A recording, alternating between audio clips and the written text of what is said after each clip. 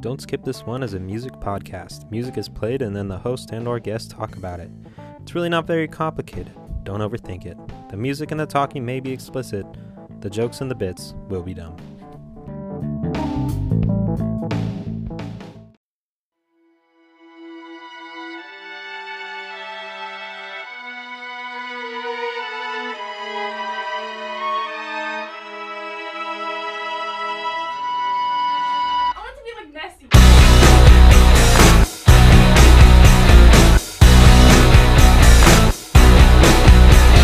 I'm so insecure, I think that I'll die before I drink. And I'm so caught up in the news of who likes me and who hates. What's up, music nerds? Welcome to the 8th episode of Don't Skip This One. The one called Punk's Not Dead. This was inspired by two events happening kind of close together. So first I was watching this video by Matt Cutshaw called Emo's Not Dead. It was super funny. If you guys haven't seen it, you should go check it out. But it was also awesome to see people bringing back the emo days. That was peak high school for me. And then the second one was a pin that my wife got me. I asked for it, but she got it for me. It's a skull with a mohawk on it and the words "Punk's Not Dead," and it was just like the exact vibe I want to go for this. Just going into punk revival, as well as existing punk bands that are still kicking, still making good music too, not just like trying to live on glory days. So, and for some reason I decided who I could have on this episode was Brady Levitt, aka your emo pop punk expert. I got my degree to tell you a little bit about myself, I got my degree in pop punk studies from the School of Hard Knocks. Definitely not a thing. Or the School of Rock, as it's known. It's for sure not. No, but I like Zach. I've always loved like this music. I constantly go back. I have like a playlist that I still use on my iPod Classic, where it is all the good pop punk, emo, screamo stuff from that 2000s amazing era of all that music. And so I will still listen to that weekly. It's one of my favorites. Yeah. Okay, now before we get started, how do you respond to comments that you're an incredibly deadbeat manager for Cody? So to start off, I would like to address the rumors that I am a self-proclaimed manager for Dak. For all those who haven't heard, on the last podcast, last or a few podcasts ago, Dak is a talented artist who is a rapper. I've known Dak ever since 3rd grade. I'm his self-proclaimed manager because apparently I don't do such a great job of promoting him. It took you a few days to promote the last episode. In my defense, it was a battle between wanting to promote Cody and not wanting to promote you. But how dare you? No, but for anyone who hasn't, go check him out on Spotify. Amazing stuff. So yeah. All right. Okay. We'll talk more about Brady, and I guess just a little bit of background. I can't remember if I said when I talked to Dak last time, Cody, but me and Brady met at college. We roomed together on a few different occasions, I think. And 3 times. 3 different times. 3 different times. It's weird to think of. Yeah. Anyways, so and as much as I hate Zach, he is one of my best friends. So yeah, same here. As much as I hate Brady, he is technically one of my best friends. Like, put a lot of air quotes around that. All right, we're going to get started. So the first one on our list, bringing back punk in a big way. I guess, I don't know. I don't want to argue genre here because I feel like a lot of people put a lot of different genres. It's like you could put, I feel like I've seen so many different kinds, and people arguing pop punk versus emo versus punk.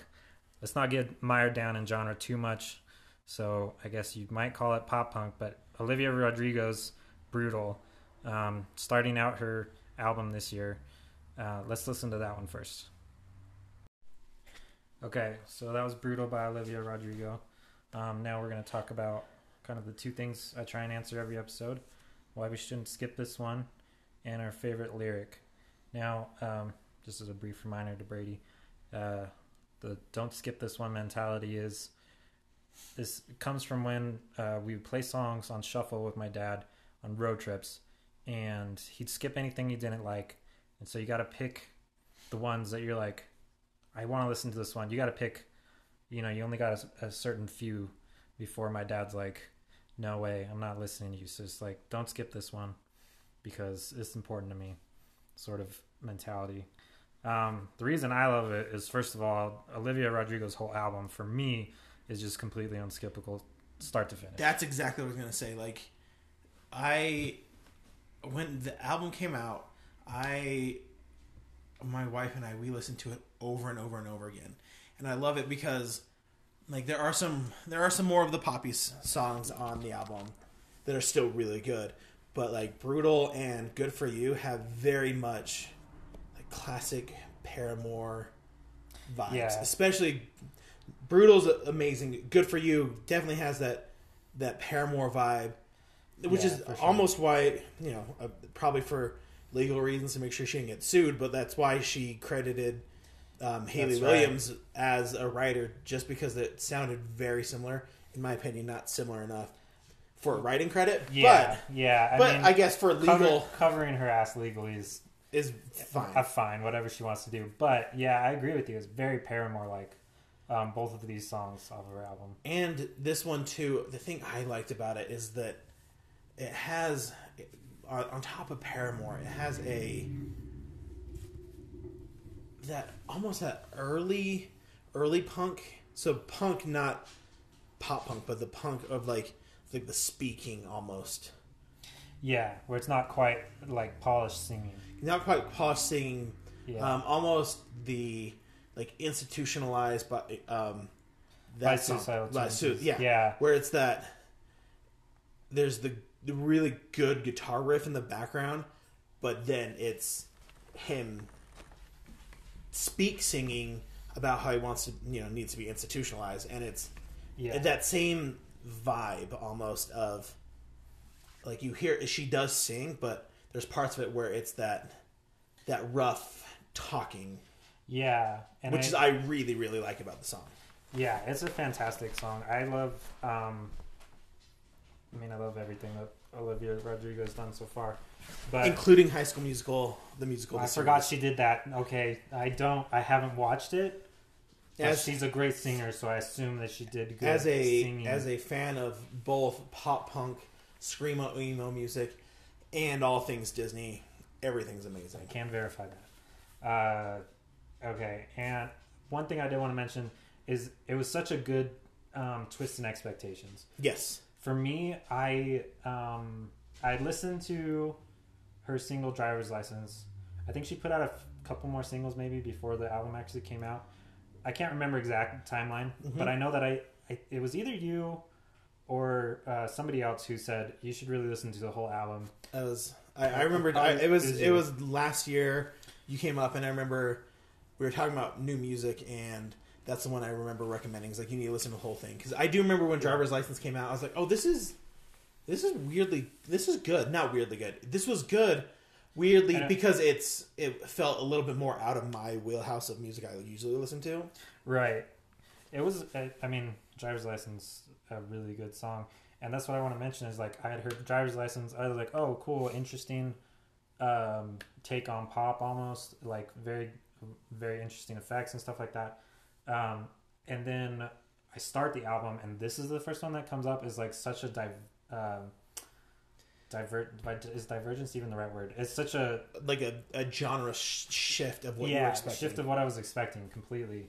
And she brings it in even further in the fact that like the first few seconds is like the sad violin, and you're like, okay, this is just like Driver's License almost. Mm-hmm. Not copy and paste, but like same genre. And then all of a sudden she says something. The first time you listen to it, you can't understand her, but she says like, I want it to be like messy.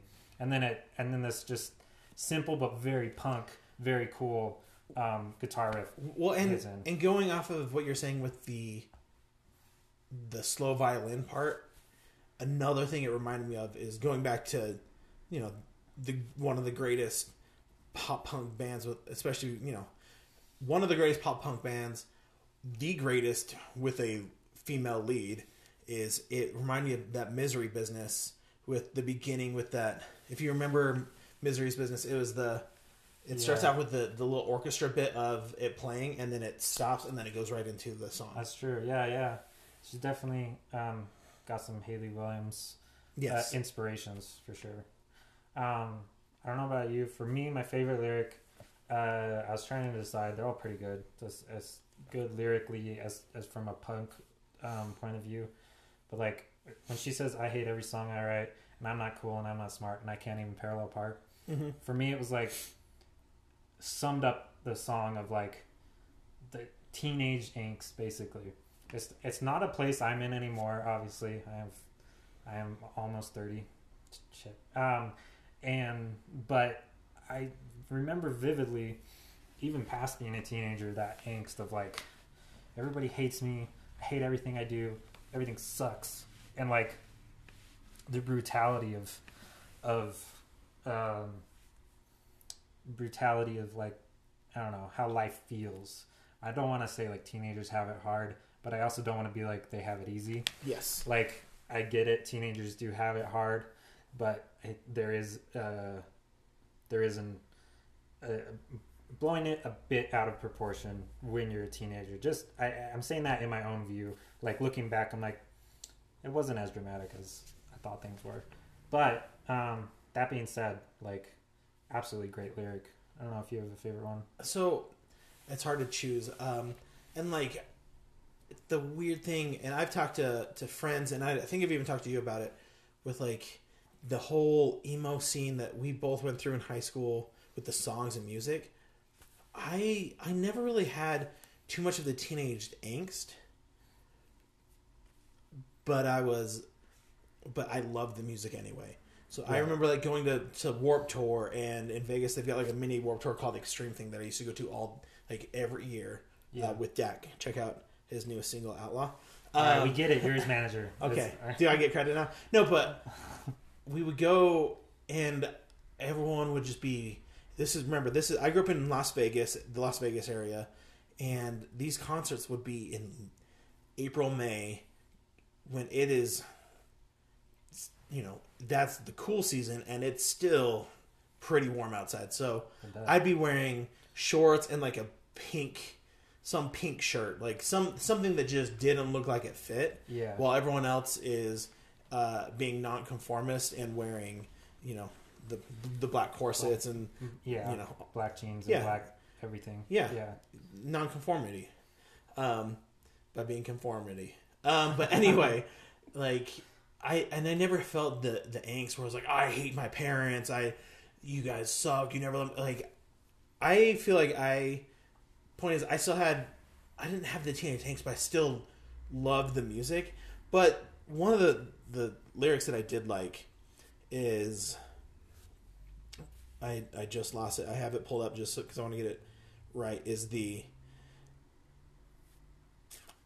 I only have two real friends, because I think we all go through that where like we see other people and see like, wow, they've got so many friends. Especially, luckily, I didn't have to deal with that so much on social media. Facebook, I got a Facebook the last month of my senior year of high school. Like, it wasn't a thing. And then I more connect with this in my like early college years, where you'd see people out hanging with friends and you're like, I only have two real friends. Like, and not like, yeah, I have two real friends, but it's like I feel like I should have more real friends.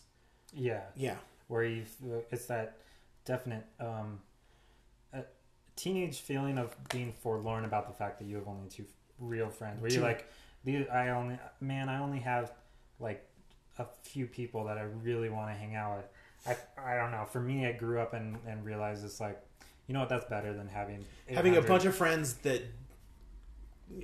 don't matter, but like they're not going to be there for you when you need them to, compared to like for sure a close group of good friends that will be there. And I I like that because it resonated with early Brady. Yeah. Very good song. Definitely don't skip it if it comes on. Listen to her whole album. Yeah, don't skip the album. If you have the chance, do not skip the album. Just listen to it all the way through. It's amazing. It's great. Okay, let's listen to next. It's called Lipstick, and it's by Willow. Willow Smith, daughter of Will Smith. I thought it was kind of interesting. It's definitely... She's gone through multiple genre changes. So let's listen to Lipstick, and then we can talk more about it.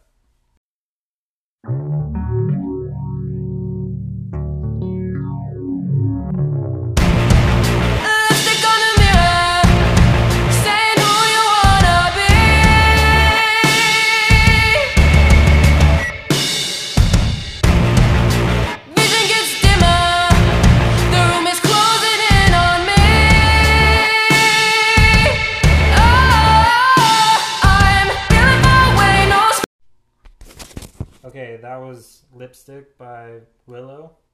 I think she does it all capitals, Willow.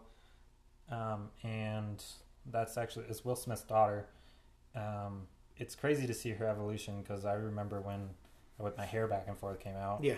When wasn't she like 10 or something? Yeah, she crazy? was really young. But the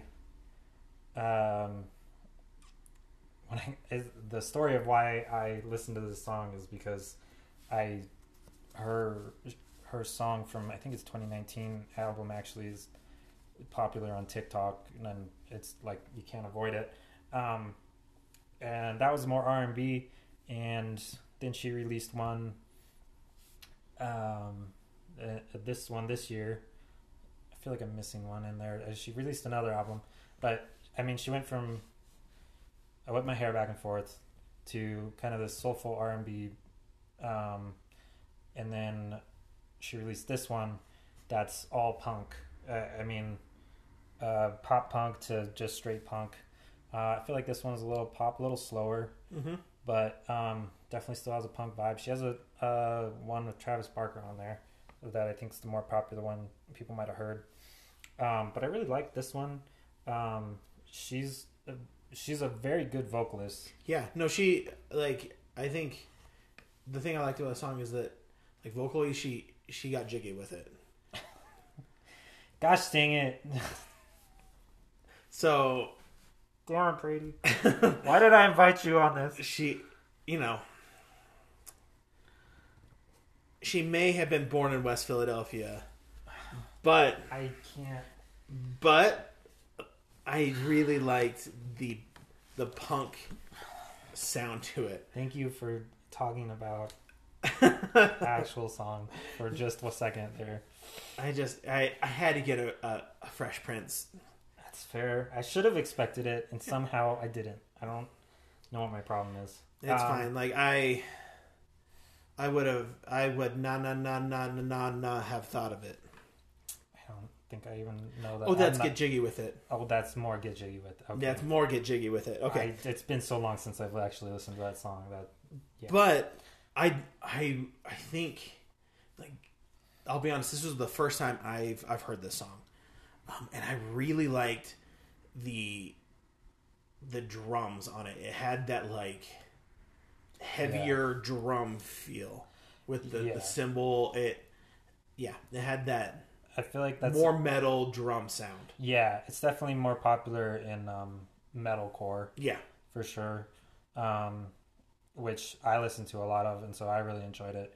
But it's but I mean, I wouldn't put it in a metal genre. It's just the drums. Yes, exactly. It's not heavier, but that sound, because that's really like that. A lot of that 2000s prime rock alt music, the emo, punk pop, whatever you want to call it. I know there's a bunch of different genres and stuff, but to me, it's all just amazing. It's all just like 2000s alt, where some of it might have more screamo, some of it might be heavier, some of it is lighter, like a Yellow Card or an Atreyu. Like there's a bunch in between that all it has the same feeling.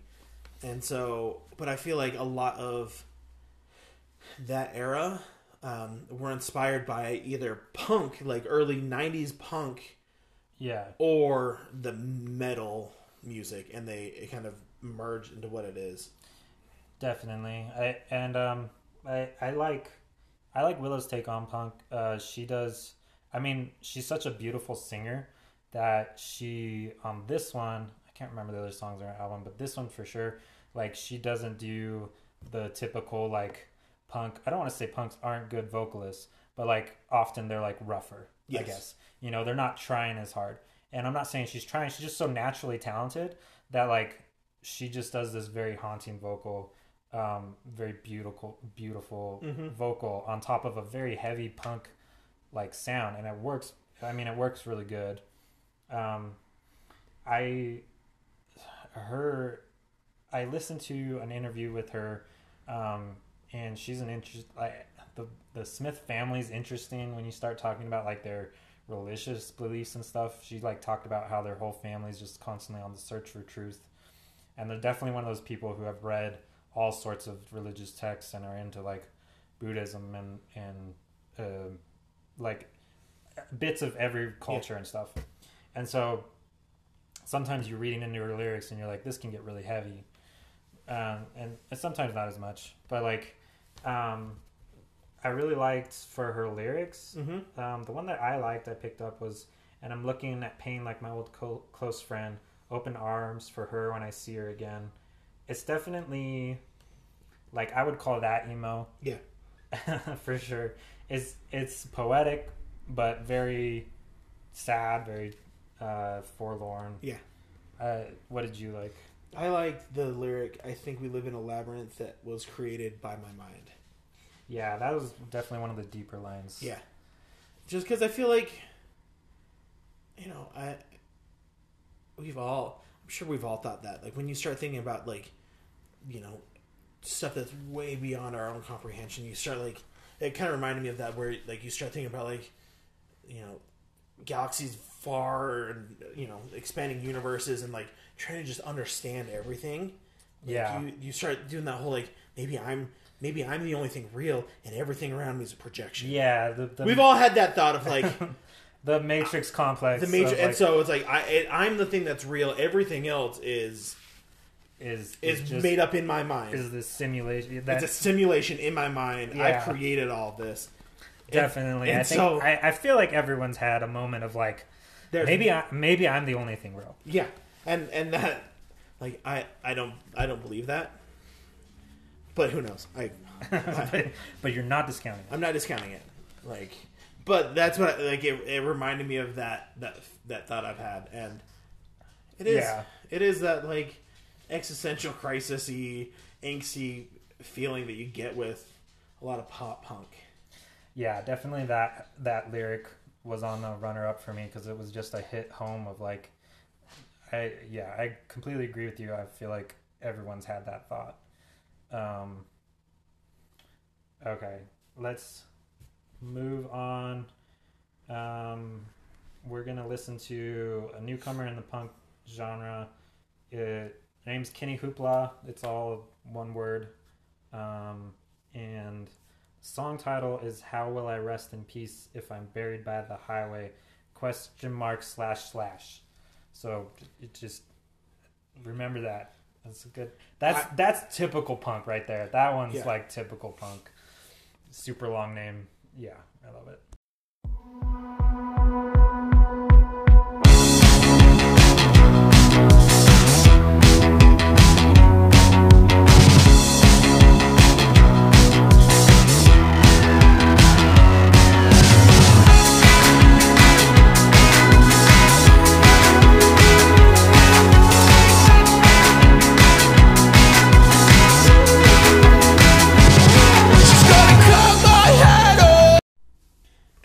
So that was "How Will I Rest in Peace If I'm Buried by the Highway?" ? by Kenny Hoopla. I got it all in one go. And like you're talking about, first just to start off, I love I like the title because the title has like that early like Fall Out Boy, Fall Out Boy and Panic at the Disco, where it's like that super long like. like one of my favorites. It's not my favorite song. It's my favorite title. Is like our lawyer made us change the name of the song. Yeah, like that one, like stuff that is great. just like just super long and drawn out. Where it's like that title. Like I know this title does show up in it. It's that. That's yeah. That It's like not really just a long. one or two word. It's not brutal or any. It's not just a one word. It's most songs are like 1-2 words, not really even a phrase usually, or a short phrase if it is. But it was definitely like a time. I feel like Fall Out Boy and Panic at the Disco, like you were saying, and I can think of like some ones I listened to were 4 Years Strong. They did that a lot, but where it's just like this really long phrase, and that's such a pop punk maybe late 2000s. I'm trying to think about that timeline. Earlier. Is it Because earlier? I was... Okay. I remember starting to listen to Fall Out Boy and Panic when I was 2004, 2005. Okay. So yeah, earlier too. Yeah. Anyways, so what I noticed was,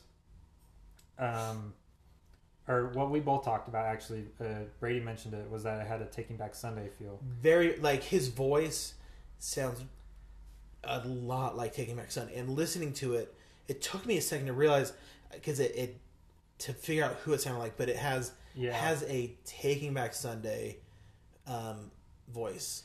Like, he's got that same... I don't know what to call it, but... Right. When you said it, it was like a moment of like, that's who it is. Like, yes. It wasn't, it was like the whole time I'm listening to it, I'm like, and I wasn't necessarily consciously thinking about it, but it definitely when you said it, I was like, oh, that's definitely like a Taking Back Sunday. I also wanted to mention that going back even further, back to Joy Division, I believe they were 80s. It has a little bit of that to it.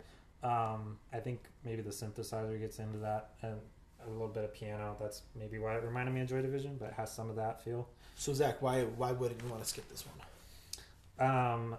Well, first of all, it's very interesting drumming patterns. A great punk voice. I mean, amazing punk voice. Like it wasn't. It was different than like the Willow and the Olivia Rodrigo, where they have like they have really good singing voices that then they tried to make sound more punk. This just sounded it sounds like a natural punk. Yeah. It's a classic punk voice, I guess, but more classic. I'd hate to say Ramones because he does have a good voice. It's just so punk. But well, like we're not saying that punk that era didn't have good vocals. They had amazing vocals, but it's the lack of training. Yes. It's like just raw talent that may not come across as sometimes not as pleasant to the ear, or just sometimes just not as like polished. Not as polished. And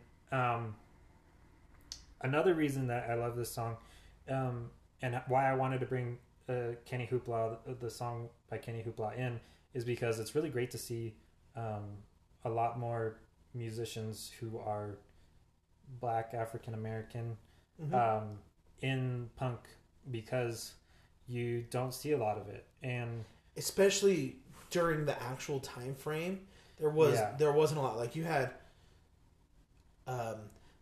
Killswitch Engage.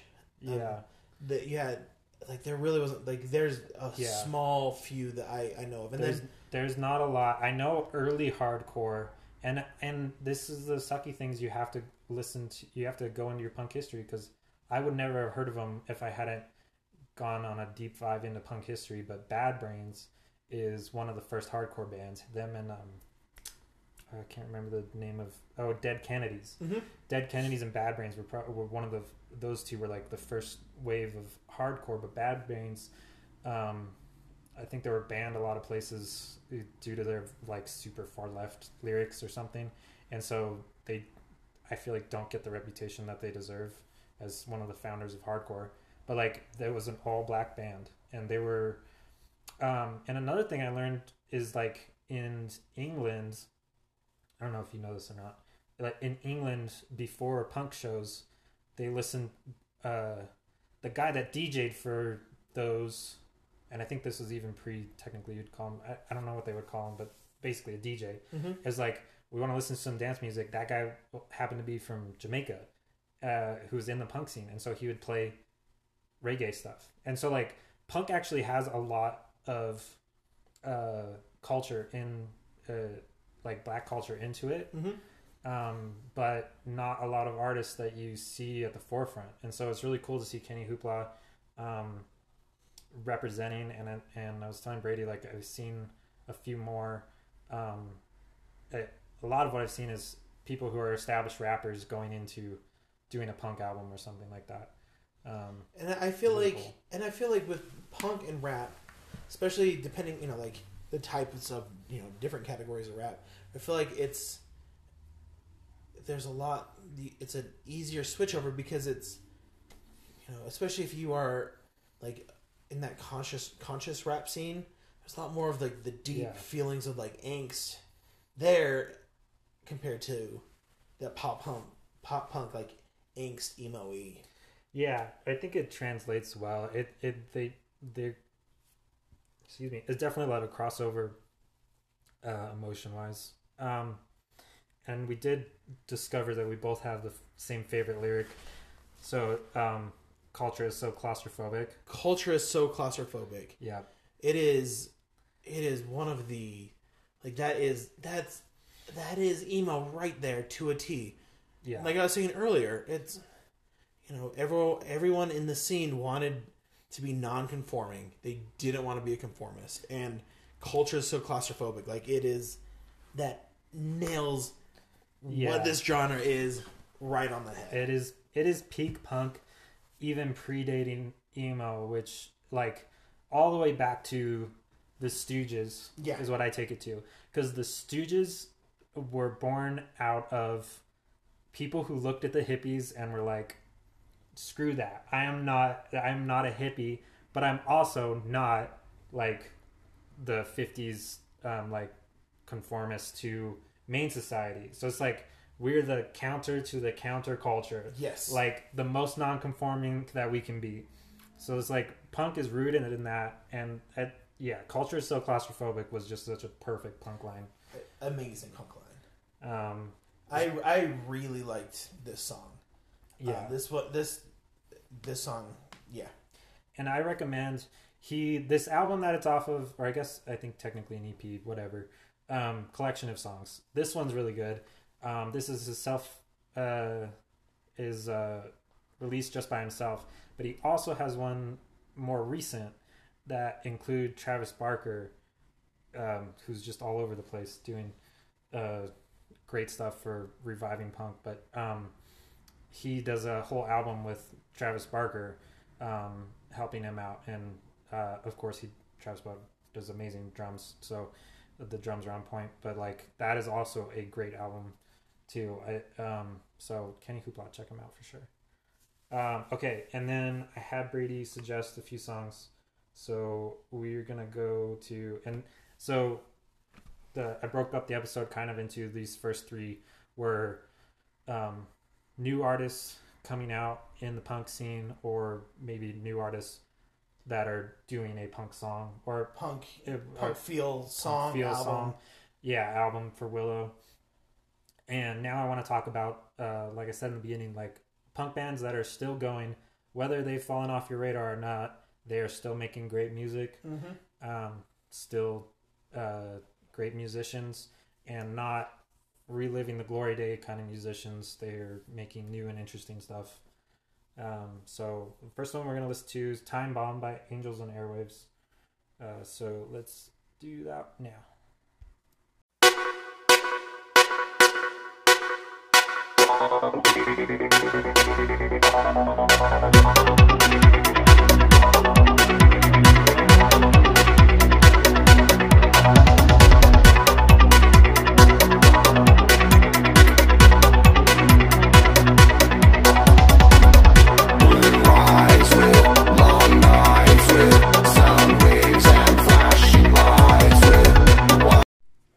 So yeah, that was Time Bomb by Angels and Airwaves, and I chose because Zach contacted me and was like, "Hey, I want to do this with you," and kind of gave me the rundown of what you were looking for really in songs, and Yeah.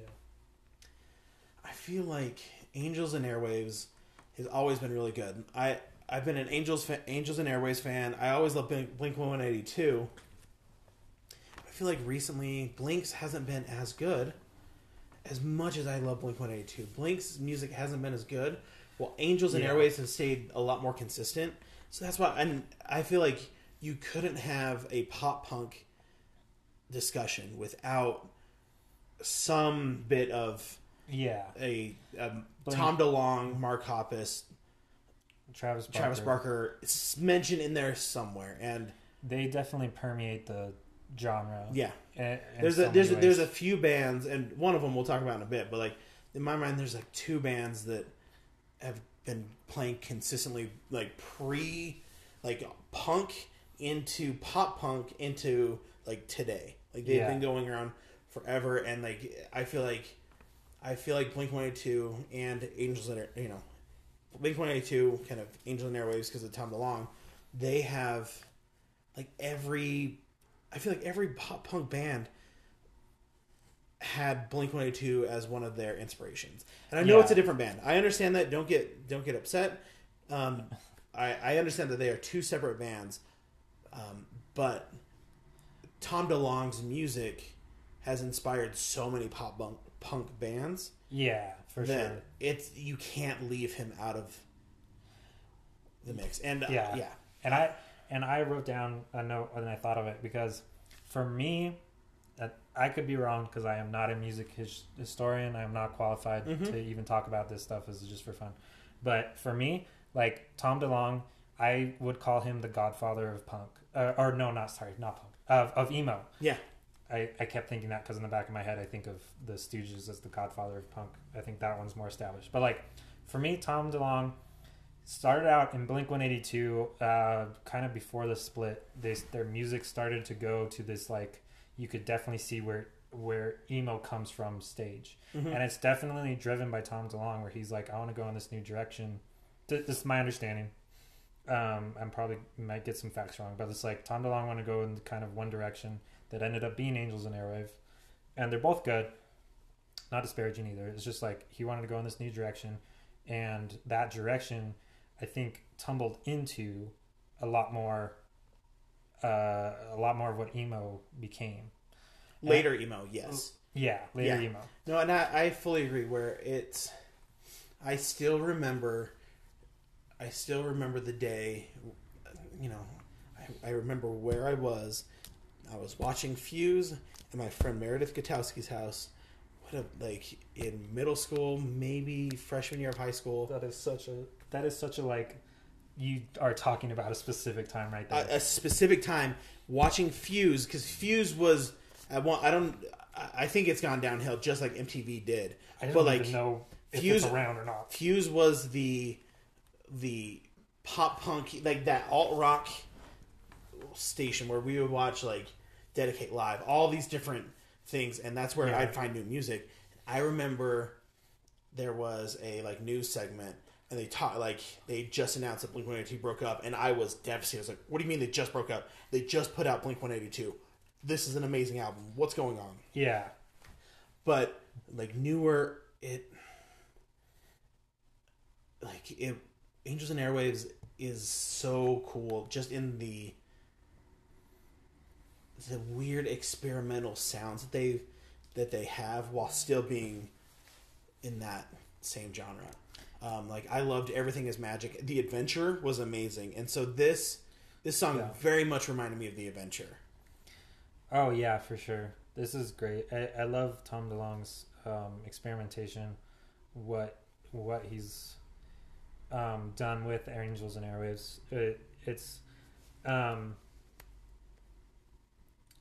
For me, I was on the side of, and I was a little younger.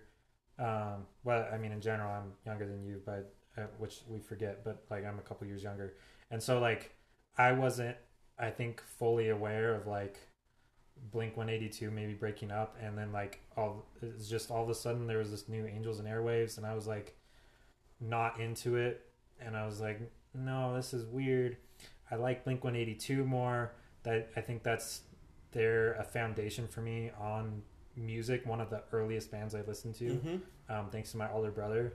Like, I think them and Linkin Park were like earliest bands I ever listened to. And so, for me, it was like, I don't want Blink-182 to break up. So I'm going to stick with the majority, maybe, is what my thoughts were. I can't. Yeah, we're talking about so many years ago. I think we all had that same thought. Yeah, but looking back, you're like, man, Angels in Airwaves was absolutely great music. Like, Tom DeLonge was still, and it might have been a little bit ahead of its time. I'm not saying it wasn't like super popular then, but like, I feel like going back, you're like more into it than maybe you were at the time, because he was looking, his tastes were a little bit ahead of where everyone else was at. Not always a bad thing. And I feel like I have more come to realize how much I like Angels and Airwaves. So I was on that Blink-182. Like, I like the adventure. I like Everything's Magic.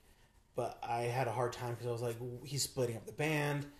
And it's been more recently that I've gotten into Angels and Airwaves. Thanks to one of my friends, Dre Wagner. She's been an Angels and Airwaves fan since almost the beginning. Yeah. Dre, correct me if I'm wrong. But she's been a fan ever since the beginning. And it would have been 2, 3... I actually don't know how long it's been. 2019. Whenever 2019 was... The pandemic, I don't know what time it is anymore. Right. Time is absolutely meaningless. Yes. It's just one long... But in 2019, we went to a Angels and Airwaves concert. Yeah. And it was amazing. So much fun. And hearing Tom DeLonge talk more about his personal life and stuff like that, because he mentioned... Because there was a while where he got painted as the crazy alien lover. Like, he got painted as crazy, all this stuff. And he kind of came out more and was like, no, I'm not crazy. I just believe in aliens, just like most of you do. And, like, he's like, I'm not insane. And then he started talking about stuff. I was like, oh, you're not insane. Like, I remember reading a Rolling Stone article that painted him to be, like, nuts. And then, like, actually, like, hearing him talk about it, he's like, no, I'm not. Like, they wanted to paint me as the bad guy. And the good thing about that concert too is he talked a lot about, like, he did this whole little like breakdown set where he played Aliens Exist and a few Blink and like I Miss You. Like, he did like a little medley of Blink-182 songs. Oh, cool. But it's just him like acoustically. It was the coolest thing. And he talked about it. He talked about the breakup and how he wanted to go a different direction. And like there was animosity at the time. But like it makes me as a fan of for years feel so much better because he talks about how they are actually friends again. Like, and I think that's the problem with a lot of bands, because you forget, like, they're all friends. They love hanging out together. But then it's also a job for them, and you forget that, like, it's even if you work with your best friend, they're gonna do something career-wise that you're like, what are you doing? Like, you just messed up my project I'm working on. Like, in our own basic, like, engineering, construction, teaching, whatever job you have, like, it's tough to, like... It's hard to mix that friendship and work. Business. And business, and friendship and business, relationships and business in general. It can be really hard. People who do it well always... I'm always in awe of them, because me and my wife have agreed. It's like, because we'll watch. This is every time I mention it is every time she watches like those fixer upper shows where it's always like this couple fixing stuff up, and then like as soon as the episode finishes, I feel like I'm a broken record. I'm always like, I love you so much. I am never working with you.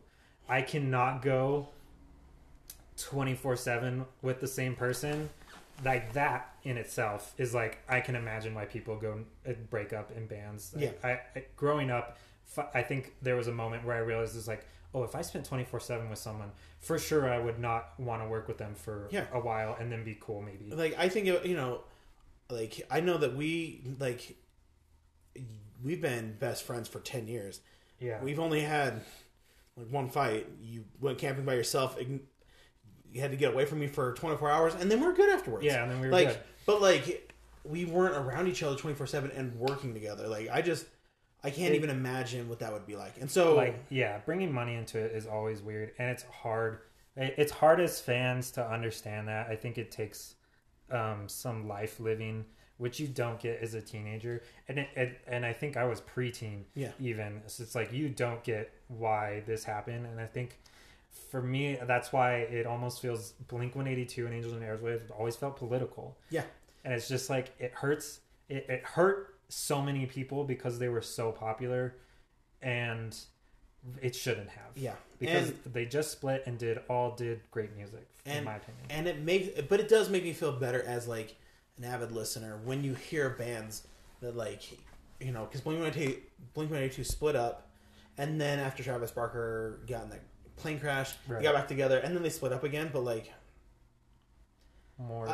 I've seen a few bands that they've either broken up or gone on like a pretty much a long-term hiatus, and then seeing them being able to come back later. Like one I remember was Escape the Fate. It was a lot more emo, screamo.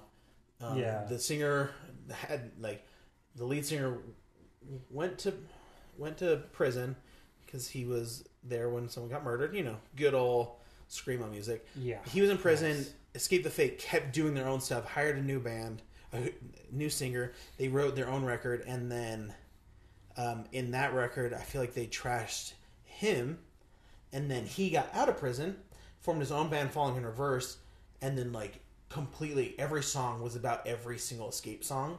Yeah, and like they hated each other, and then it was a few years later where they had a Bury the Hatchet tour where they were like, "You guys, we were first friends before we started this.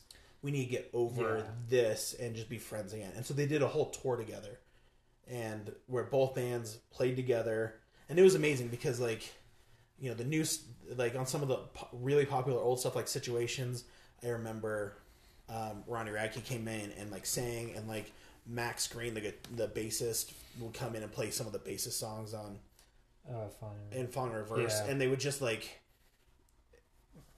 you know, it was, you know, nice. It like, it's cool to see when bands are able to like get over that hump. Like Paramore is another great example where like she came out and was like go check it out. Another one that I would never skip is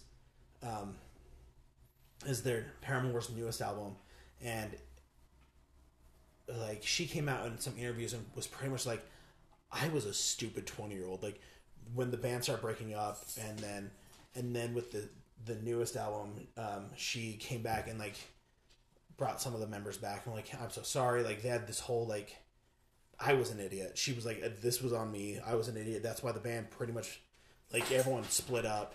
Yeah, because she let the fame get to her head, and then but the newest album has been amazing. Right. So it's always good to see that kind of stuff, and I definitely think we're past that era, but it was definitely an era for Angels and Airwaves and Blink-182. Let's quickly talk about favorite lyric. For me, I really like the imagery, letting the wind blow through broken glass, washing ashore with no life in the raft. Definitely like a very descriptive, very like paints a picture for me of I don't know, just I mean a sad scene basically. Yeah.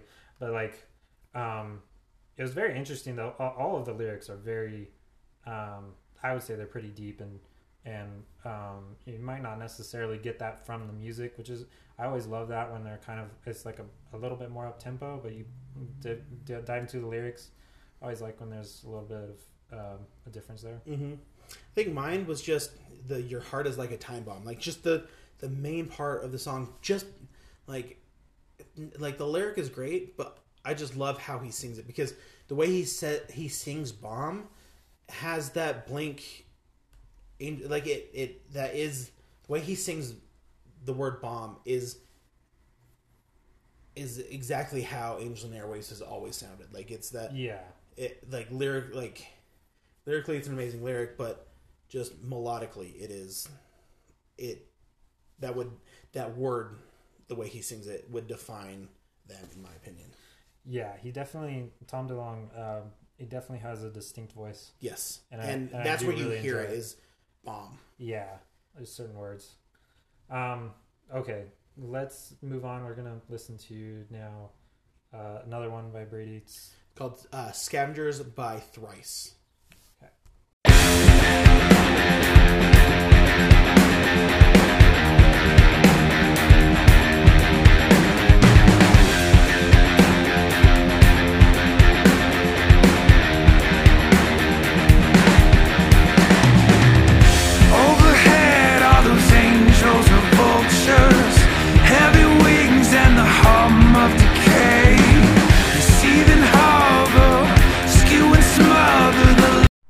Okay, so that was Scavengers by Thrice.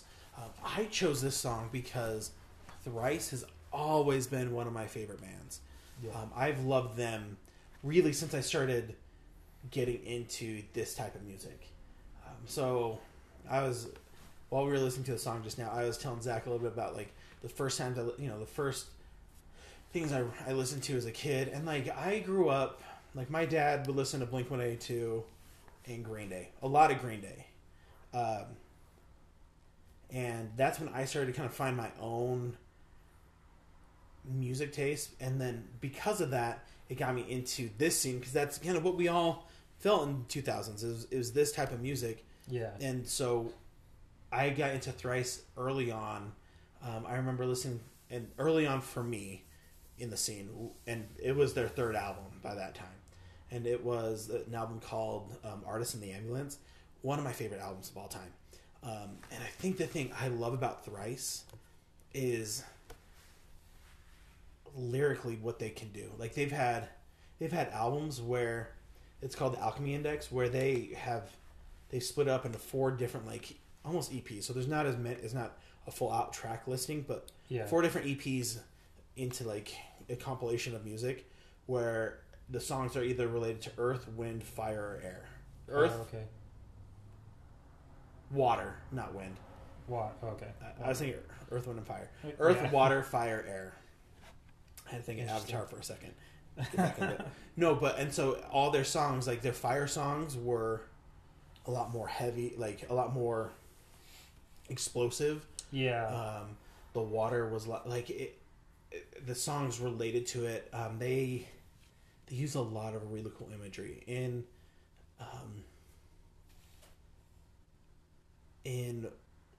that Artist in the Ambulance album. Mm-hmm. They have a song that is the whole song is about Icarus flying too close to the sun. Oh, cool. It's called The Melting Point of Wax.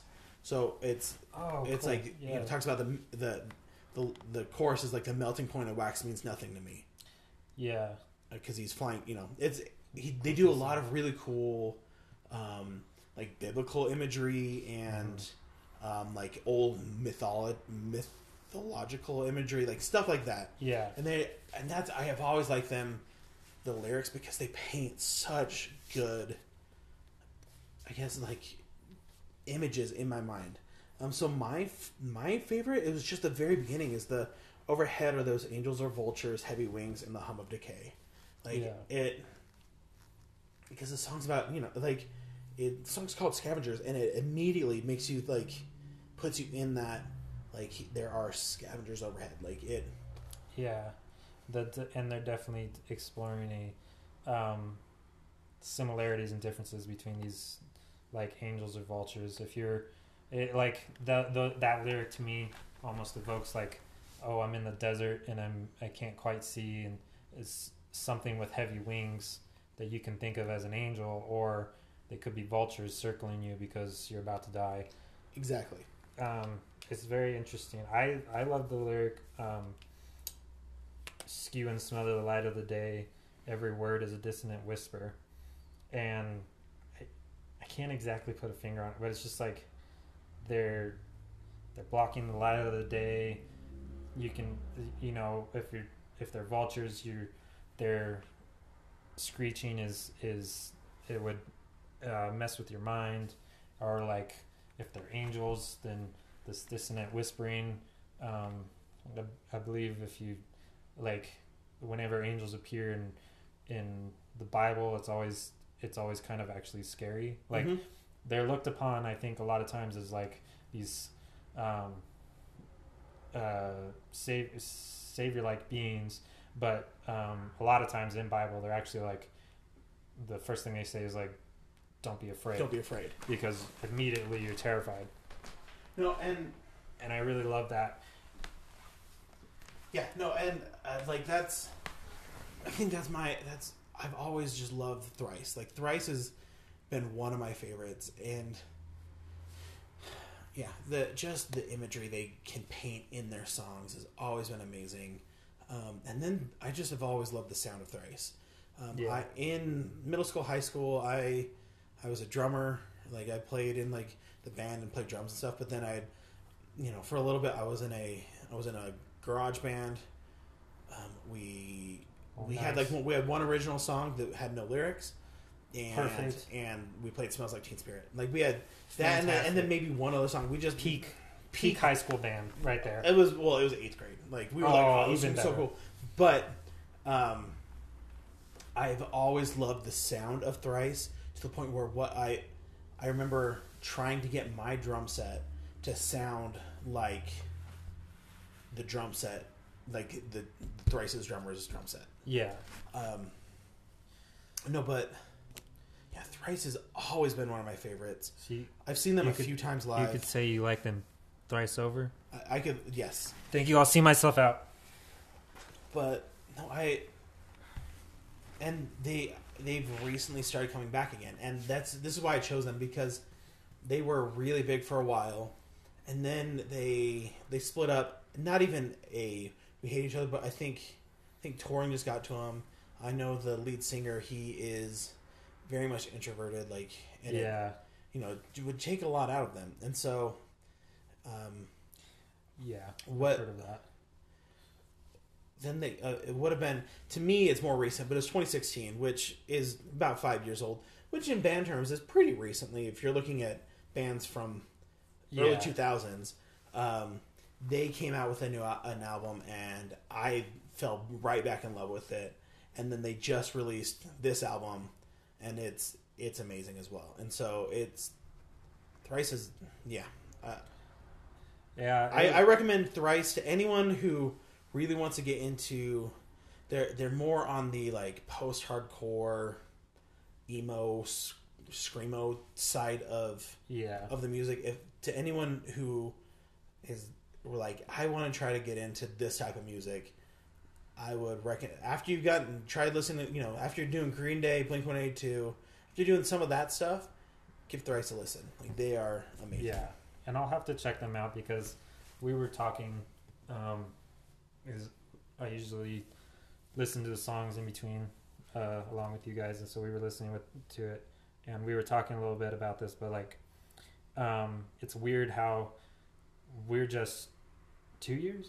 2 years apart. 2 years apart, and like Thrice was just before, or like I just missed the boat on that, or like it might just be who I hung out with. Like they didn't listen to Thrice, so I didn't. Yep. There's certain bands that it's so heavily dependent on who you hung out with and what year you were born in, almost. Yeah, and it's crazy because there are, like we've said many times already in this podcast, but there are bands like Green Day and Blink-182. There's a few bands that covered almost all the bases. Yeah. And then from there you'd have people who liked more of the Fall Out Boy sound, or the Reliant K sound, or the Thrice.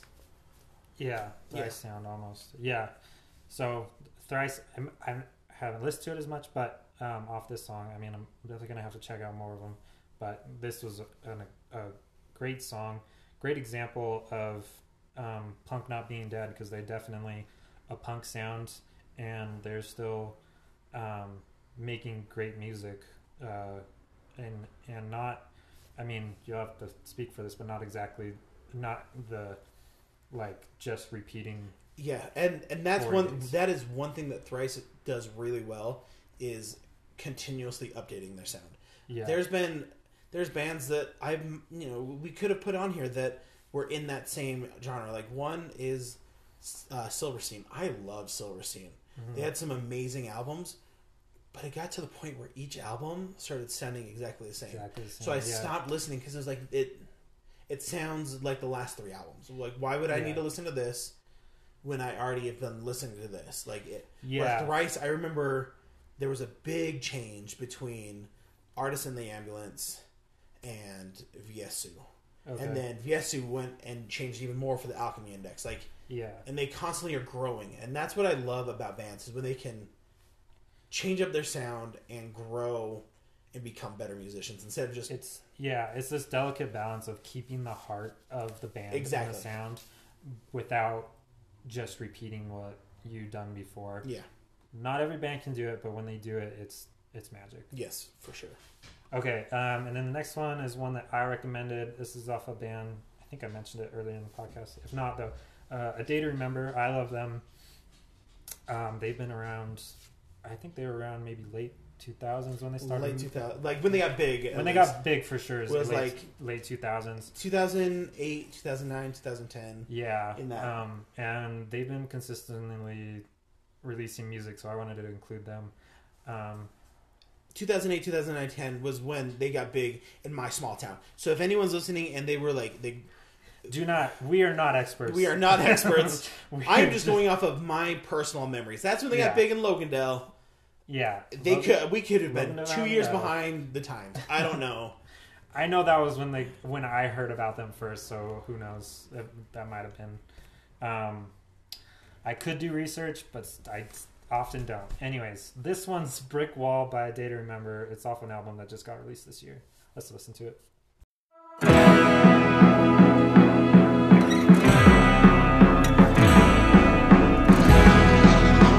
Some call it karma, some call it fate, laws of attraction take on new weight.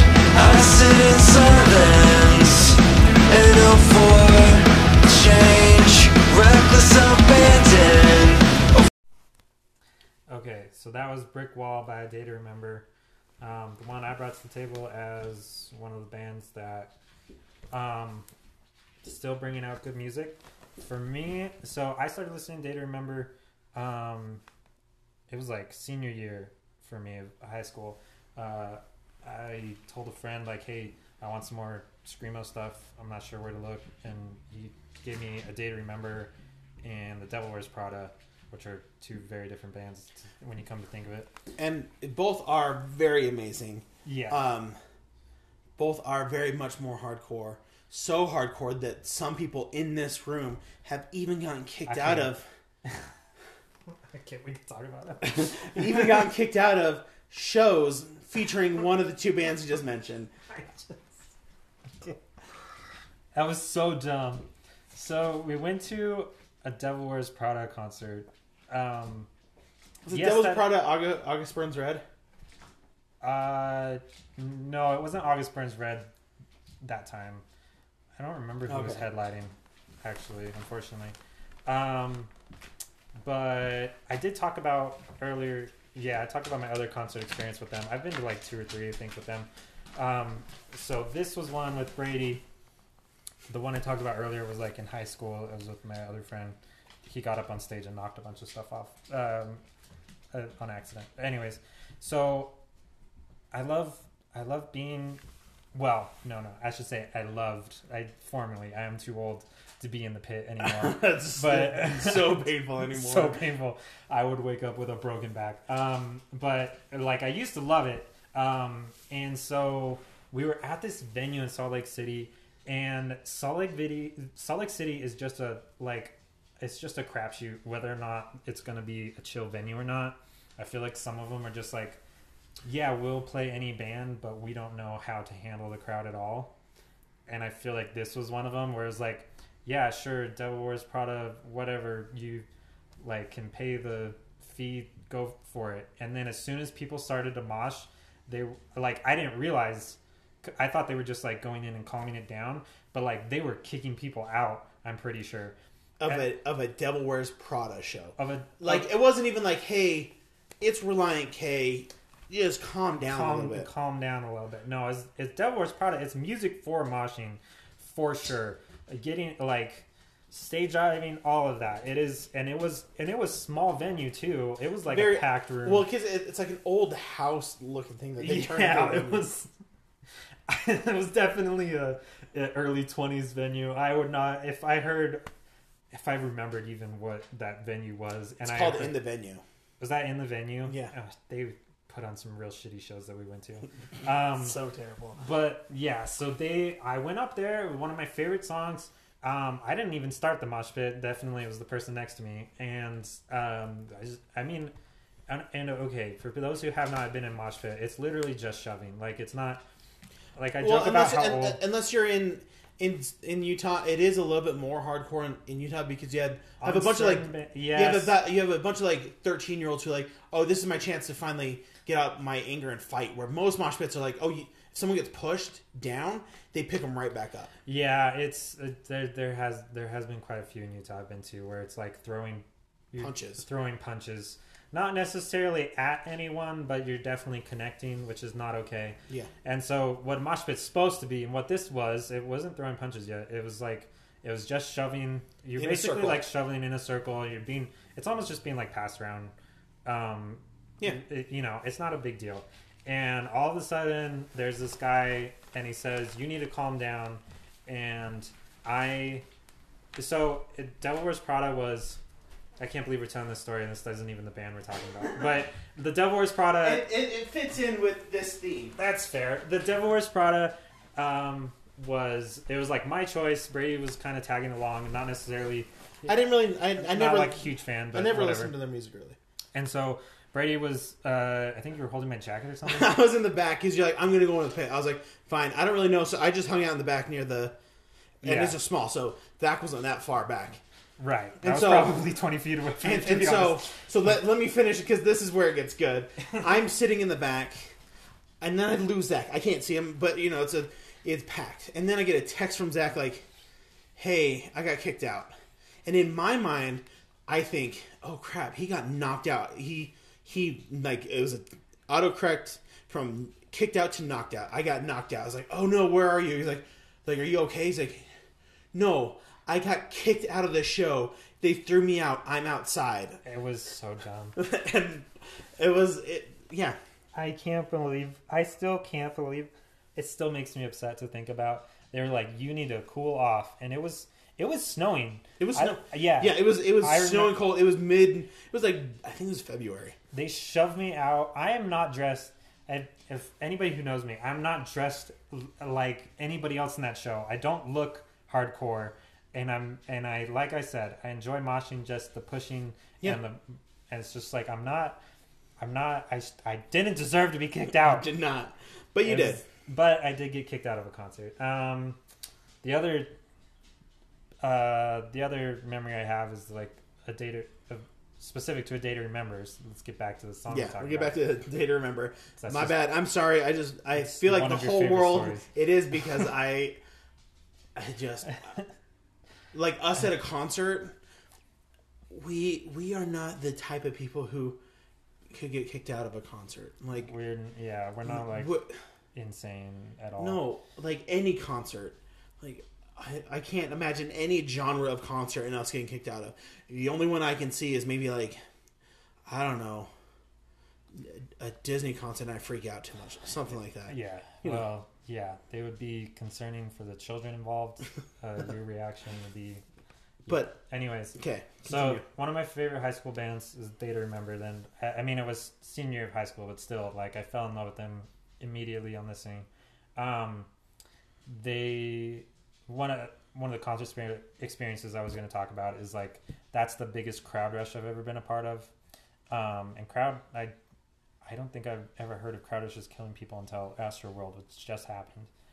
We don't have to dive into it too much, but I just wanted to mention, like, I did not know those could be deadly, but I guess it was because they took like none of the precautions you usually take. And because my actual degree, I know I said it's in punk. Whatever bullshit you made up. Yeah, but it is. I did get my degree in like event and venue management, hospitality, like a whole. It's a crazy cool degree. But I remember learning about like venue management and learning about some of the crazy things that happen with like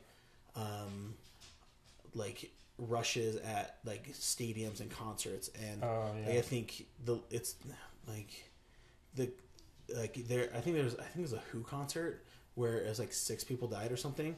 That's fair. And they were early on, and it was before they really understood how to do it. So that's why at concerts you'll always see. Because of those early 70s ones, most concerts, and I don't know Astro World and anything, I haven't looked into, but like that's why there's always that they have like almost like a 10-foot gap between the barrier and the stage, because if it starts getting too much, that's why they have security there to pull people up and send them around the sides. So the crowd rush I had been a part of was the big one, was A Day to Remember, where I was like, I had gotten there a little late, and so I wasn't very close to the stage. And the band started, and all of a sudden, I was halfway closer to the stage than I was. Like, whatever distance it was, I was half that distance all of a sudden. Yeah. Like, I thought for sure it was packed, and I was very wrong. And I think that's why crowd rushes can be dangerous, is because, like, all of a sudden, you're just trying to shove everyone as close as possible. I've seen people getting, like I'm a big guy, and I'm a big guy, and there's been times where there's been a rush where I feel like I am picked up off the ground, and like you definitely could be like almost picked up, but anyways, I digress. Let's talk about Brick Wall. Okay, Brick Wall, Day to Remember. So I really like this song. I also I started listening to A Day to Remember. It would have been my freshman year of college. It brought back all those early college memories of A Day to Remember. I really like their sound, and their sound it sounded different than old Day to Remember, but it almost felt in a good way, like more pop punk. Yeah, I don't know what on this one. Yeah, for sure. But I've always liked A Day to Remember. They have definitely had an interesting trajectory. I've been so into them, a big fan since I listened to them, and so like they definitely have this trajectory where they were doing a certain style of music that was a lot more pop punk with some hardcore screamo mixed in. I mean, they have one of the best breakdowns. That's my favorite. Yeah. Off their album. Oh, what's that album? Homesick, yeah. Homesick, I think it's... Is it I'm Made of Wax, Larry? What are you made of? I'm Made of Wax, Larry. I'm made of wax, Larry. What are you made of? And there's a part where it breaks down and it goes like heavy screaming. Yeah. But he coughs where it's like he's clearing his throat, and it goes...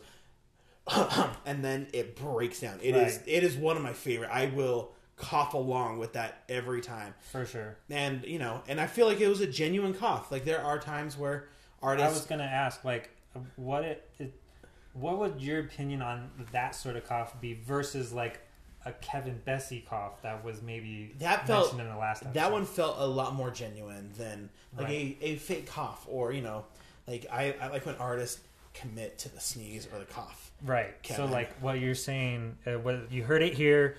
Second, folks. First for Brady. Brady, Dak's manager, calling out Kevin Bessie on his authenticity of music, saying he has no integrity. Man, this is crazy. This podcast is crazy. It's gonna cause some crazy beef. Okay, so but what? We're getting so distracted. Yeah, this is. We're getting near the end, and now we're just getting. We're getting so far off track. Okay, so Brick Wall. So their trajectory has been like a lot more on the pop punk side when they were in a label, and then they went independent. And I felt like it was a half and half album, where like not necessarily split half and half, but just like every other song almost was pop punk, and then way more hardcore screamo. And then I think the last album before this one was a lot more screamo, and then this one's back to it's like I feel like for me this one was like straight punk song for this one, but they've definitely been a band that rides that pop punk hardcore line really well. Like they do it well. Some bands don't manage it, but they've always done, for me, they've done awesome. One of my favorite lyrics, I liked Some Call It Karma, some call it, this is right off the beginning, some call it karma, some call it fate, laws of attraction take on a new weight. Like, very clever wordplay, talking about, and the songs about, like, we're headed for a brick wall, we're coming up, we're just doing the same thing over and over again, basically. I don't know, did you have a favorite lyric? Mine is, this is a cycle, this is a curse. Almost going along with that same thought of, like, we've gotten cyclical, it's a curse. Like, we can't seem to get out of it. Yeah. It's a very good song. Definitely go check out that whole album is really well done. And if you do start really liking A Day to Remember, and you think, and you're like an avid listener, and you want to also see what Cody McCracken looks like and what I look like in 2008, go check out YouTube and just search If It Means a Lot to You and Ziploc Fresh, ZIPLOC Fresh, because we used to make music videos in high school, and I remember listening to A Day to Remember song and having, like, seeing the music. It was one of the coolest experiences, because I like being able to have these creative outlets, and I remember seeing the music video in my head and then trying to, like, transcribe that to, like, us just making a crappy music video for them. If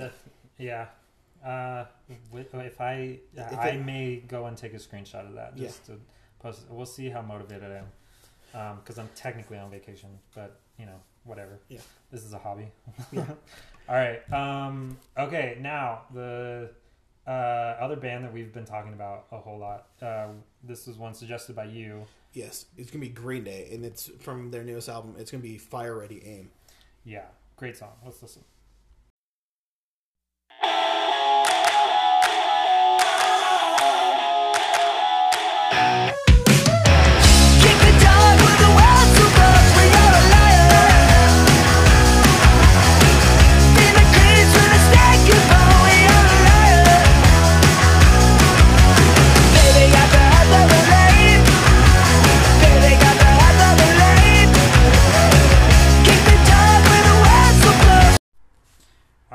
That was Fire Ready Aim by Green Day, off of an album. It was released this year, right? Yeah, it was very, very new.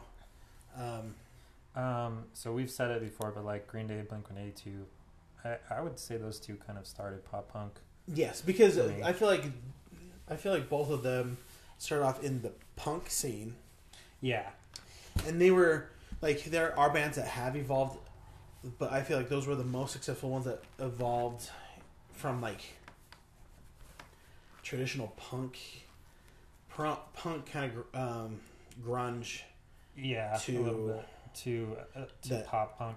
I mean, I think for a lot of people, those two created pop punk. Yes, because and I think the two, like, if we're talking about both those bands, the two, like, that I would say defined the getting into that pop punk emo albums. Like, you see, like, it slowly transitioned from, like, for example, Blink-182 with, like, Enema of the State into Take Off My Pants and Jacket. Yeah.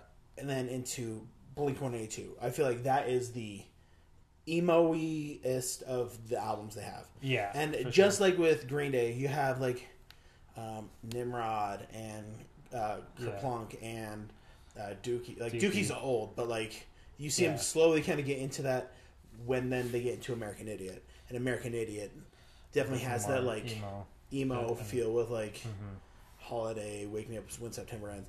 Like, and I know it's not talking about this song specifically, but American Idiot, in my opinion, is, like, one of my all-time favorite albums of all time. I said all time like twice, but that's fine. Yeah. I just love how that album, it is that rock opera. It's like, it's not even just a concept album. It goes further into it being like, like a concept album of, like, I would say My Chemical Romance, like Welcome to Black Parade, verges on, like, a rock opera. Yeah. But it feels a little bit more. It's a little bit more concept Just than concept. it is. Just like it's that one level below, where American Idiot has like the actual character names. Like you have what's her name, Saint Jimmy, Jesus of Suburbia. Like you have like actual characters that will play into each other's lives, and like I've been listening to Green Day. Green Day is one of the first bands I really started listening to. Even as like a child, my dad loved Green Day. I would listen to it all the time. And when American Idiot came out, like that was right around the, like I would have been 14. I was 13, 14 when that came out, and that's right when I started like discovering kind of my taste in music instead of just listening to what my parents have always listened to. That's when I really started creating my own taste in music. And so that American Idiot concert was the very first concert I've ever been to. Oh wow! So they've been around. Been around for a while. For you. Yeah, and so I've always loved Green Day, and I love how they're still making music. They've always been one of my favorite bands, and Zach and I were talking about it. Like they've been like out of most of the bands that we listened to in high school, they seem to be the most consistent with always releasing new music. Yeah, like they're prolific in how much they release. I can't. I guess I could look up the exact facts, but I feel like yearly they're releasing something. Yeah, because they've had like they had American Idiot, and then a few years later, I remember they came out with the 21st Century Breakdown. Yeah, they had the that Uno one Dos was good. Tres. They had Radio Rebel. That's Revolution Radio. Revolution Radio. Don't think we're smart. We pulled this up. Yeah. Let's go into their. And then the father of all. Yeah. Unos Yeah. Dos Tres was 3 different albums. I forgot about that. Yeah, Father of All Motherfuckers. That was last year. Is that what this is off of? Yes. That's right. Fire. Yeah. Okay. And I think they also edited it for consumption where it's just Father of All. Oh, it's just Father of All. I think they call it Father of All. You know. Yeah. So it sells easier, but. But yeah, they are. When I think of bands, it's like that are like Punk's Not that evoke Punk's Not Dead to me. I feel like Green Day comes to mind for sure. Where Blink-182 split up, and so they're still the 3 members are Punk's Not Dead to a T, where they've like been punk their whole lives and yes. have continued into this kind of little mini revival now. Green Day has had the fortune to stay together, and well, to my knowledge, I'm not super into their, but like no major split up. Yep. And Green Day has stayed together and continued to release music and build on their musicality. I mean, who knew the people that made Nimrod and Kerplunk would make a rock opera like American Idiot? Like they continue to surprise and innovate and are fantastic. Green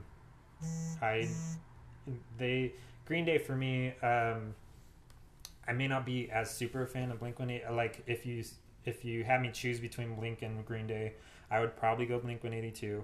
But I love everything from Green. Like it's like, why would you give me that choice? Like I love all of it. And I feel you. And if I had to choose between the two of them, I think it would depend on my mood for the day. Like I think I know more recent Blink-182 stuff. Yeah. But Green Day was like my first, like that, like I said before, that was like what really got me into this like genre. Because I listened to Green Day with my dad driving, you know, like when we go on trips, like my dad would build spec homes on like as a side job, and I would have to go and help just clean up whatever house he was building. Right. Or I'd go and help them like stucco houses and stuff. And when I was there, they were listening to Green Day, and like we'd go to the dump and drop off all of like, you know, the cement bags and all that stuff in the back of his like old beat up pickup dump truck thing. Yeah. And that's what I started was Green Day. And then right after, like, came Blink-182, where me and friends would listen to them and I was telling Zach this, we would sneak into, so they were really good friends in, like, 5th grade. Well, they were friends throughout, like, school. Right. We called each other almost second cousins because we had the same cousins, but, like, I was related on like, my uncle and their aunt married each other. Sure. So, like, not even blood. We never did anything with them. I see what you're saying. So we'd be like, oh, we're almost second cousins because we were 10. We thought it was fun to say. But we would sneak into. They had a boat on the side of their house, and in like the springs and fall, not summer because it's way too hot to do it. Yeah. We would sneak into like underneath the tarp and listen to Blink-182, Green Day, New Found Glory, like some of those bands, and that's kind of that's how I got started with this music, was first my dad and then doing that with them and sneaking in and just like listening to Enema of the State, which has some like Dysentery Gary. Like, we would listen to that one and be like, oh, let's hope she doesn't hear us because this like. But we thought it was like, oh, this is so cool. It's just the F word. Yeah. But yeah, back when you were a super rebel for that. Yeah, Green Day always reminds me of trying to learn how to ollie on a skate. I still haven't learned, but trying to learn how to ollie on a skateboard. We almost did when we lived together. I found two. Like I worked at a local park and rec, and we found two. Yeah, that's and right. I brought it back up to school, and we couldn't skate, but it was a college apartment, and there was carpet, so we tried practicing ollieing on the shitty carpet. On the carpet, because it was like, okay, like we can at least try to like get the movement down. Yeah, so, and I still don't think I ever ollie. No. Anyways, but Green Day reminds me. It might be easier to do when you're actually writing, but I tried for it. I would say I tried every weekend for at least 3 months when I was like 10 to try and just ollie. That was all I was trying to do. But like I feel like Green Day for me was like skating. Like when I was trying to skate. I should never say I was a skater, but like when I was trying to skate, it was always Dookie. I feel like that one was the big one for me. And then we would listen to, my brother would put on songs when my mom thought we were asleep and she was listening to the TV so she couldn't hear us, and we were way too young for it, but like Green Day wasn't one of them, but it always reminds me of there was a Blink-182 live album. My brother would play the track where they talked as if they were the devil. There was like a bit of this live album where they talked like the devil. The live album, there was some weird stuff on that live album. Stuff. But like I was young, like that was like early elementary school for me. And he would play that, and then he would play Metallica Enter Sandman right as I was trying to go to sleep. Thank you, older brother, for all the psychological scars. So it's like this is formative music, and they're still going. Punk's not dead. It's an attitude and a music that is going to survive generations. Like for me, I think about how early punk started and how it just keeps going. Like you got the Ramones, I think widely considered the first punk band. Again, we're not experts. I'm going off of my brain here, but let's like School Rock. Is that what you're going off of? Because that's what I'm going off of. No. I mean, sort of, but like I listened to another podcast about it, and they might know what they're talking about. I'm not sure, but it's like Ramones, basically the first, and then, but they didn't get super huge really, and then you got hardcore stuff which inspired Metallica, and obviously Metallica far more metal, but like so you. Metallica did a cover of a punk song, I can't remember which one, that brought punk to light, but even before that, you had early Nirvana was like, Kurt Cobain was like, everyone should listen to punk. I mean, he was trying to beat punk and instead define a new genre, which was grunge. And so it's like that punk just you think it's gonna die, and then a new generation comes up. It's just the fact that it's a very teenage feeling. Yes, very teenage feeling, and each generation has made it their own. So like, For sure. punk to me, like, my punk isn't the Ramones or the Stooges or any of those. Punk to me is Green Day and Blink-182 and Thrice and Paramore and Yellow Card, Fall Out Boy. Like, all of that is punk to me. Yeah, and this new generation is going to be, some of them are Kenny Hoopla, and, you know, Willow's got introducing people to punk. And as much as we hate to say it, you know, you've got like Machine Gun Kelly, and yes, I considered having Machine Gun Kelly on here. I on a past episode, I don't even know who's list. I'm probably the only one who knows this, but like on a past episode, I talked about Zach. You'll just re-listen. So this is to pass Zach listening to this. No, I talked about this when I had a Kanye West song on. I can't remember. I do remember. It was The Face of Evil. It's one of the ones where he really plays up the asshole part of him. But like, I talked about it with him a little bit. There's certain artists that are just, their personalities are such a turnoff that it's hard for a lot of people to get into it. But it's like, you do have good music, and so I know. You haven't? Yes, you have. I have listened to it because I was with one of my really good friends, Dak, who's a rapper. He just released a new single called Outlaw, and recently he released, working on that manager. Yes, he recently released a music video called Pandemic, and the point is it was me and my wife, and then Dre, who I talked about with Angels and Airwaves, and Cody. Yeah. We were driving back from the Salt Flats, and Cody and Dre are like, hey, you need to listen to this album. And I've always been like, I just don't, like, I've never liked him as a person. So I've never wanted, like, you know, just listen to it. And I listened to the album, and the album was very good. But yeah, he's a hard person. He's a hard person, so it's hard to be to enjoy. So I've considered maybe going through the album, but on here, but I didn't want to include him out of principle. No, not out of principle. Not necessarily out of principle. It's just not like, necessarily out of principle. But no, I'm not against Machine Gun Kelly, against his music. I'm against him as a person. Yeah. And so it's like, do I want to? Anyways, this is a discussion that doesn't. What I was saying is like, these people introducing music into the newer generation, they're going to have a different definition of punk, but it's still punk. I'm not against that. I try never to be the person who's like, that's not rock and roll. Rock and roll is what I listen to. Like, I feel like I heard that so much growing up that I was like, I never want to be that when I'm old. I always want to be able to appreciate, even if it's not for me, I want to be able to say that is music. That is, yes.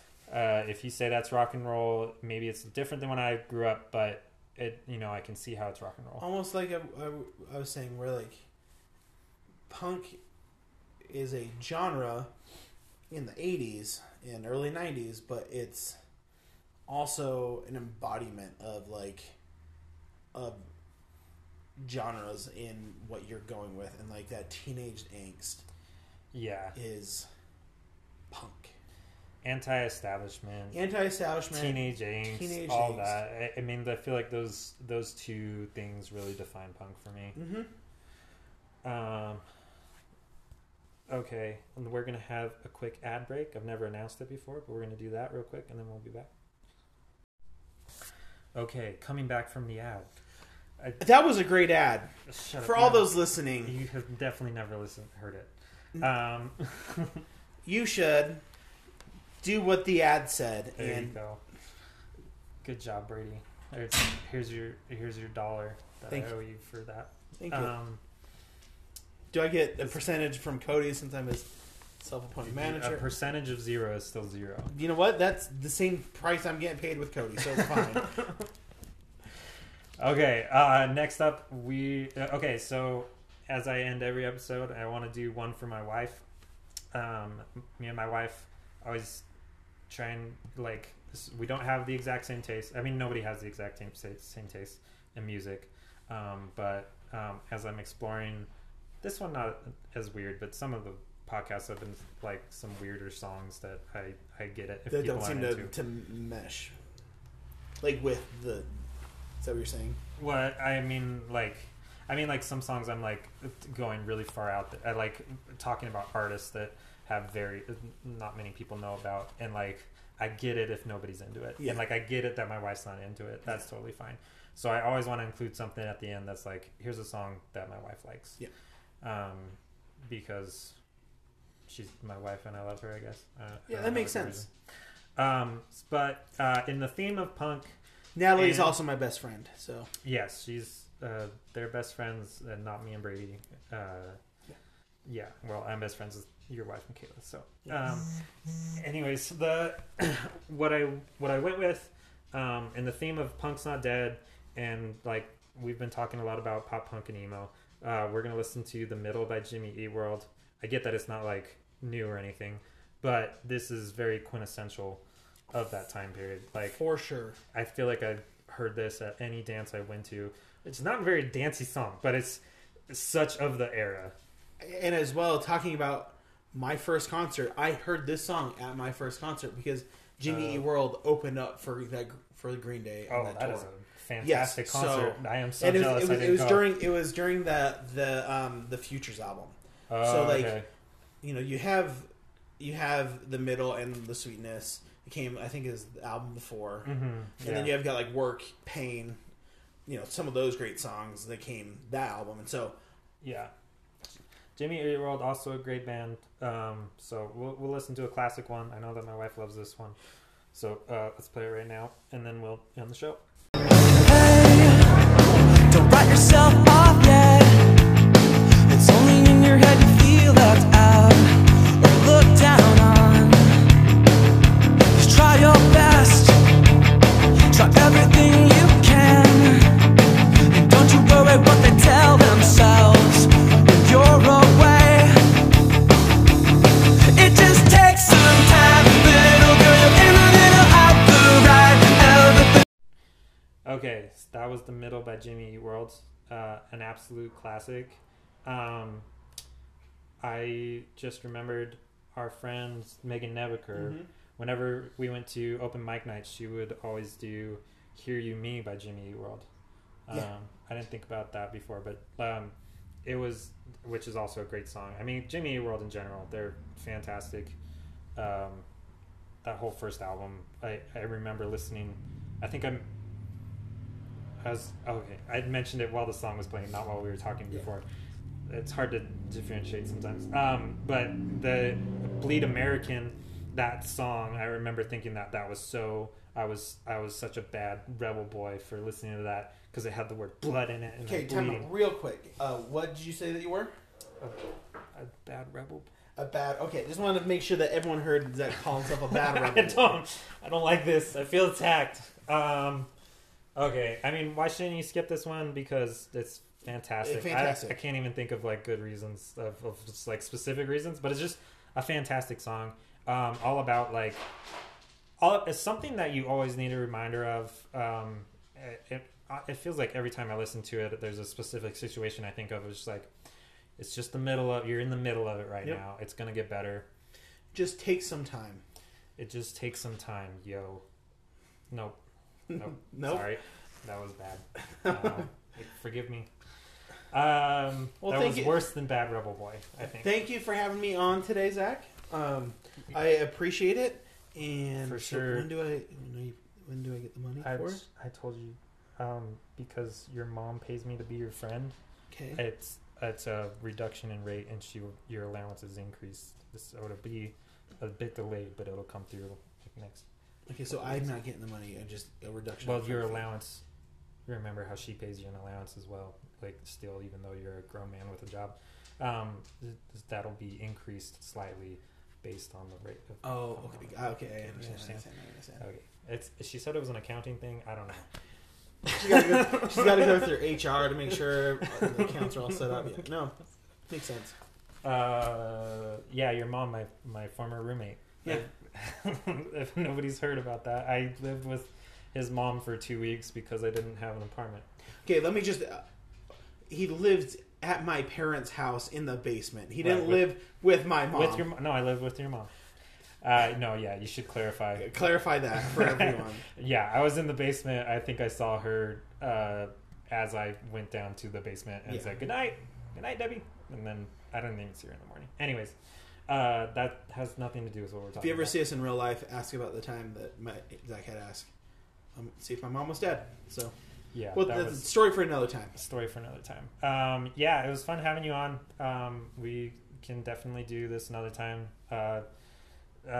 We'll figure it out, but it's good having you. It's good to hear your responses to being a deadbeat manager. Have a chance to defend yourself. So one last time for all those who haven't had the chance, go to tralse.com. That's TRALSE.com to see any of Cody's new music. They have links if you have Apple Music, Spotify, Bandcamp to his debut album Quarter Life Crisis, or some of his newer singles that he's been releasing. I think he's planning he's wanting to get some shows going, so if you're ever wanting to find out more, go to charles.com. You can buy some cool merch too. Nice. Very also, nice. It sounds like you're an actual manager. Yeah. I was about to ask you, I don't know if you're going to say this now, but you also help out, well, your family, I guess, does a account called Invocation? Invocation, a blog? Yes. So we do a travel blog. It's more of like a travel Instagram. We do a blog. It's invocation.com, at invocation on Instagram, Twitter, TikTok, Facebook, where we just like traveling. We travel all over the world. My dad works for an airline, so we travel standby all over. I work for a hotel, so we just love traveling and experiencing new things. So go check that out as well. Past Zach.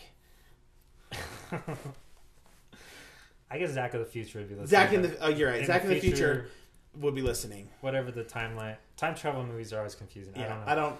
Because do you go back in time if you kill Hitler? Was Hitler already dead, or does it change time? Like, I don't. It doesn't make. Yeah. Yeah. Anyways. I thought I understood it, and then Endgame came out, and I cried and didn't understand. I didn't cry because I didn't understand. I didn't understand how it worked, and then I cried because it's Endgame. And also because you didn't understand because you're a dumb little boy. Okay. Anyways, dumb little rebel boy. I would love if anybody else wants to come on the podcast and be verbally abused by me. That would be fantastic. Okay. Thanks for sticking around, music nerds. You can't call them nerds. Are you sure? I don't know. I may be wrong. I thought I started out with calling them music nerds. But if then they again, stayed, we are nerds, so I think you can't say. Yeah, okay, I mean, continue. I'm a music nerd. I'm just like my fellow music nerds. Should Okay. I say that? Yes. Okay. Thanks for sticking around, fellow music nerds. That's better. And yeah, go check out everything Brady talked about. I refuse to repeat it because it was too much stuff. But all right, bye.